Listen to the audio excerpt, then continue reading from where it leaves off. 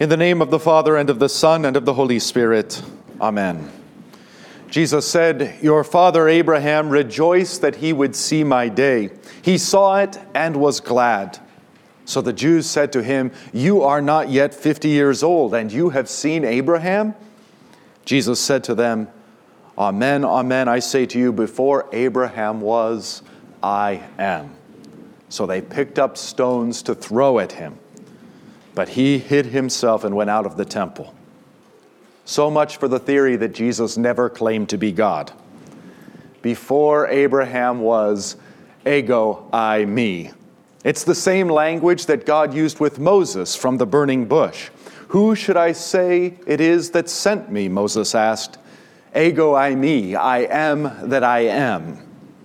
And now Jesus says, "Before Abraham was, I am."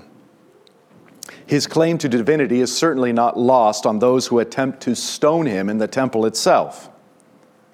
Nor is it likely that Jesus was saved from being stoned by a sweet spin move, a sprint, and some expert hide-and-seek skills. When John says that he hid himself and went out of the temple, it is plainly his divinity at work. But what does Jesus mean when he says to them, "Your father Abraham rejoiced that he would see my day. He saw it and was glad"? The 4th century church father John Chrysostom points us to our Old Testament text, to the sacrifice of Isaac.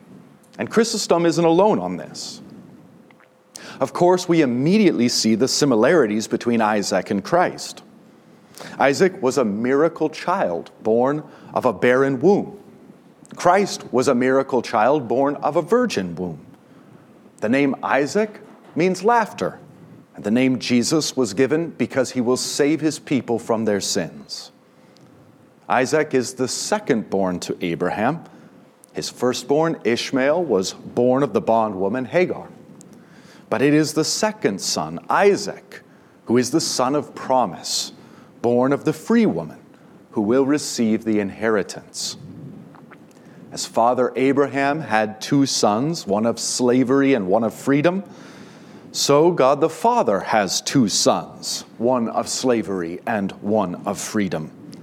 Adam, of slavery to sin, death, and the devil, and Jesus, of freedom from sin, from death, and from the devil. Just as it is Isaac rather than Ishmael who wins the inheritance, so it is Jesus rather than Adam who wins the inheritance. And thus it is not in Adam, but in Christ that we will receive all that the Father gives. We are all born into Adam, and in order to be born into Christ, we must be born again, born from above, born of water and the Spirit.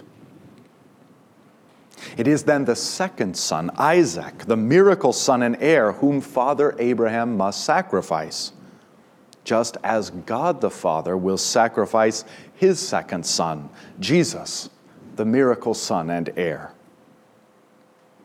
As Isaac was old enough to inquire of the sacrifice and old enough to carry the wood of the sacrifice, we see that he is also old enough to willingly lay down his life. In the same way, our Lord Jesus said, "No one takes my life from me. I lay it down of my own accord." And we see that the cross of our Lord is not at all divine child abuse, as heretics claim, but the Son willingly laid down his life in love for his Father and in love for us, trusting that his Father will raise him from the dead. Abraham laid the wood on Isaac, and Isaac bore it up the hill. And God laid the wooden cross upon Jesus, and Jesus bore it up the hill. Isaac was bound to the wood, and Jesus was nailed to the wood. And of course, climactically, the angel of the Lord stayed Father Abraham's hand, but no hand would stay God the Father's. God gave a ram to be sacrificed in Isaac's place, and God gave Jesus to be sacrificed in our place, the ram or lamb of God who takes away the sin of the world. The ram was caught in a thicket by its thorns, and our Lord Jesus had his head wrapped with a crown of thorns. Because the Lord provided the ram in the place of Isaac, Abraham named Mount Moriah, "The Lord will provide." And some 2,000 years later, it was this very mountain upon which the Son of God, the Lamb of God, was provided. God be praised. So back then to the original question, and back to the answer that Chrysostom gives.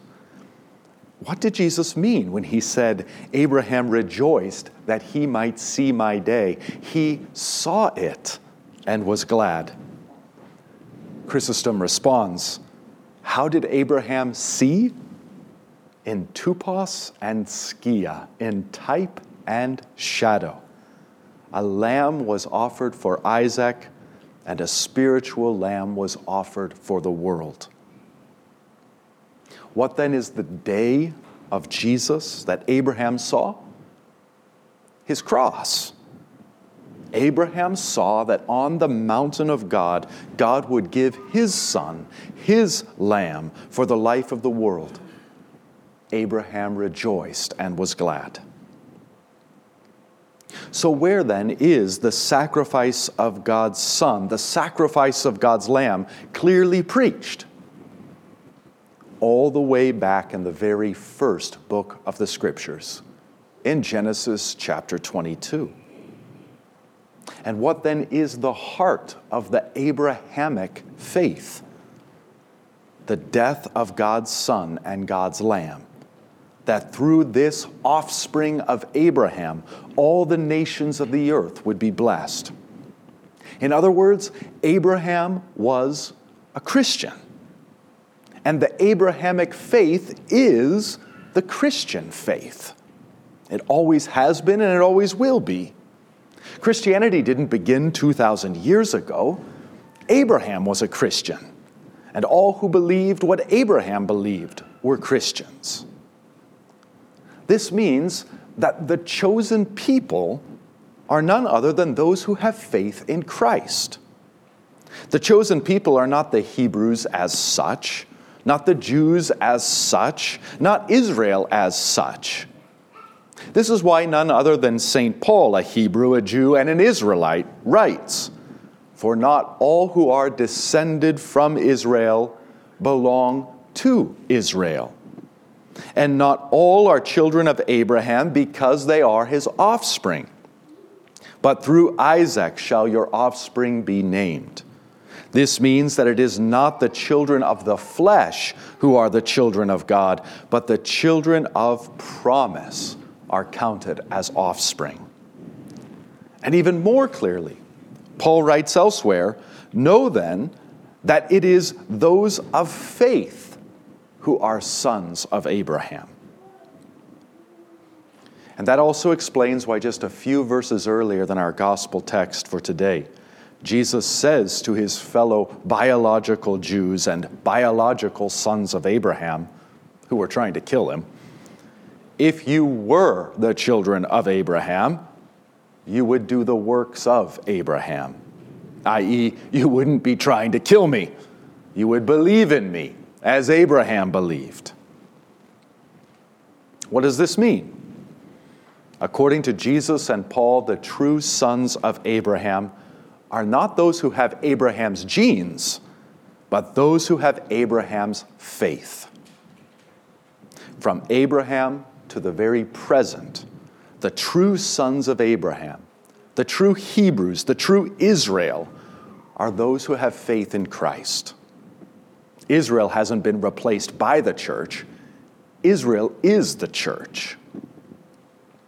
Not to comment on foreign policy as such, but the theological underpinnings of America's alliance with the modern nation-state of Israel are utterly mistaken. So-called Christian Zionism and all of the end times teaching that accompanies it are heresy. The modern nation state of Israel has no biblical or theological importance whatsoever. The simple fact is that those who live in modern day Israel are neither true Israelites nor true sons of Abraham. Unless, of course, like Abraham and like true Israel, they have faith in Jesus. There is, of course, nothing anti-Semitic about what I'm saying, unless one wishes to call Jesus and St. Paul anti-Semitic. They were Jews. Rather, with Jesus and with St. Paul, we pray for the conversion of the Jews to the faith of Abraham, Isaac, and Jacob. Faith in the Messiah, Jesus. In fact, how utterly anti-Semitic, indeed how utterly satanic, to tell Jews that there is in fact salvation apart from Christ, when there is no other name under heaven by which men can be saved. So I've titled this homily, The True Sons of Abraham, because we see that the entire Old Testament faith is faith in the coming Messiah, the seed of the woman who will crush the serpent's head, the Abel whose blood cries for our pardon, the Enoch who ascends to God and yet is with us always, the Noah who will save us by his holy ark, the beloved Son who will be sacrificed on the mount of the Lord, the Lamb of God slain in place of the sinner, his head caught in a thicket of thorns. And if the author of Hebrews is correct, and obviously he is, in the sacrifice of Isaac, we see not only the cross, but also the resurrection. He writes, "By faith Abraham, when he was tested, offered up Isaac. And he who had received the promises was in the act of offering up his only son, of whom it was said, 'Through Isaac shall your offspring be named.' He considered that God was able to raise him from the dead, from which, figuratively speaking, he did receive him back." Figuratively speaking, Isaac was received back from the dead, and literally speaking, Jesus was received back from the dead. From Abraham to the present, roughly 4,000 years, God has been uniting Hebrew and Gentile into one true faith, faith in the Messiah, Christ our Lord. With God, there are no accidents. He has called you to this faith and to this family, to be numbered with those who are of the sands of the seashore and of the stars of heaven. He calls only sinners. In the Bible, we see people of incredible faith and incredible character, people like Abraham, Sarah, and Isaac. But we also see that they were not always so. Idolaters, rebels, murderers, adulterers, thieves, liars, the covetous. And whatever your sins may be, he knows them better than you do, and he has taken them as his own. All the shame that you feel, Jesus has taken upon himself, that you need not feel ashamed. The Son of God has borne your sins as his own and put them all away. He has changed the death sentence with which your own heart condemns you to his holy absolution. And he has turned the dead end of death into a tunnel leading to eternal life. You need not earn this love of his. He gives it freely. You cannot lose his love. He loved you before you knew him. He loved you foreknowing all your soul-deep sinful nature, all your character flaws that you can't correct, and all your sins. While we were still sinners, Christ died for us. And now he reckons us sinners no more. He reckons us righteous on account of his own atoning blood, not by our works, but by faith, which believes and receives all that he has done. so nothing in all creation can separate us from his love. Jesus said, Amen, amen, I say to you, if anyone treasures my word, he will never see death. When we die, we won't see death because we'll see Jesus instead. In the name of the Father, and of the Son, and of the Holy Spirit. Amen.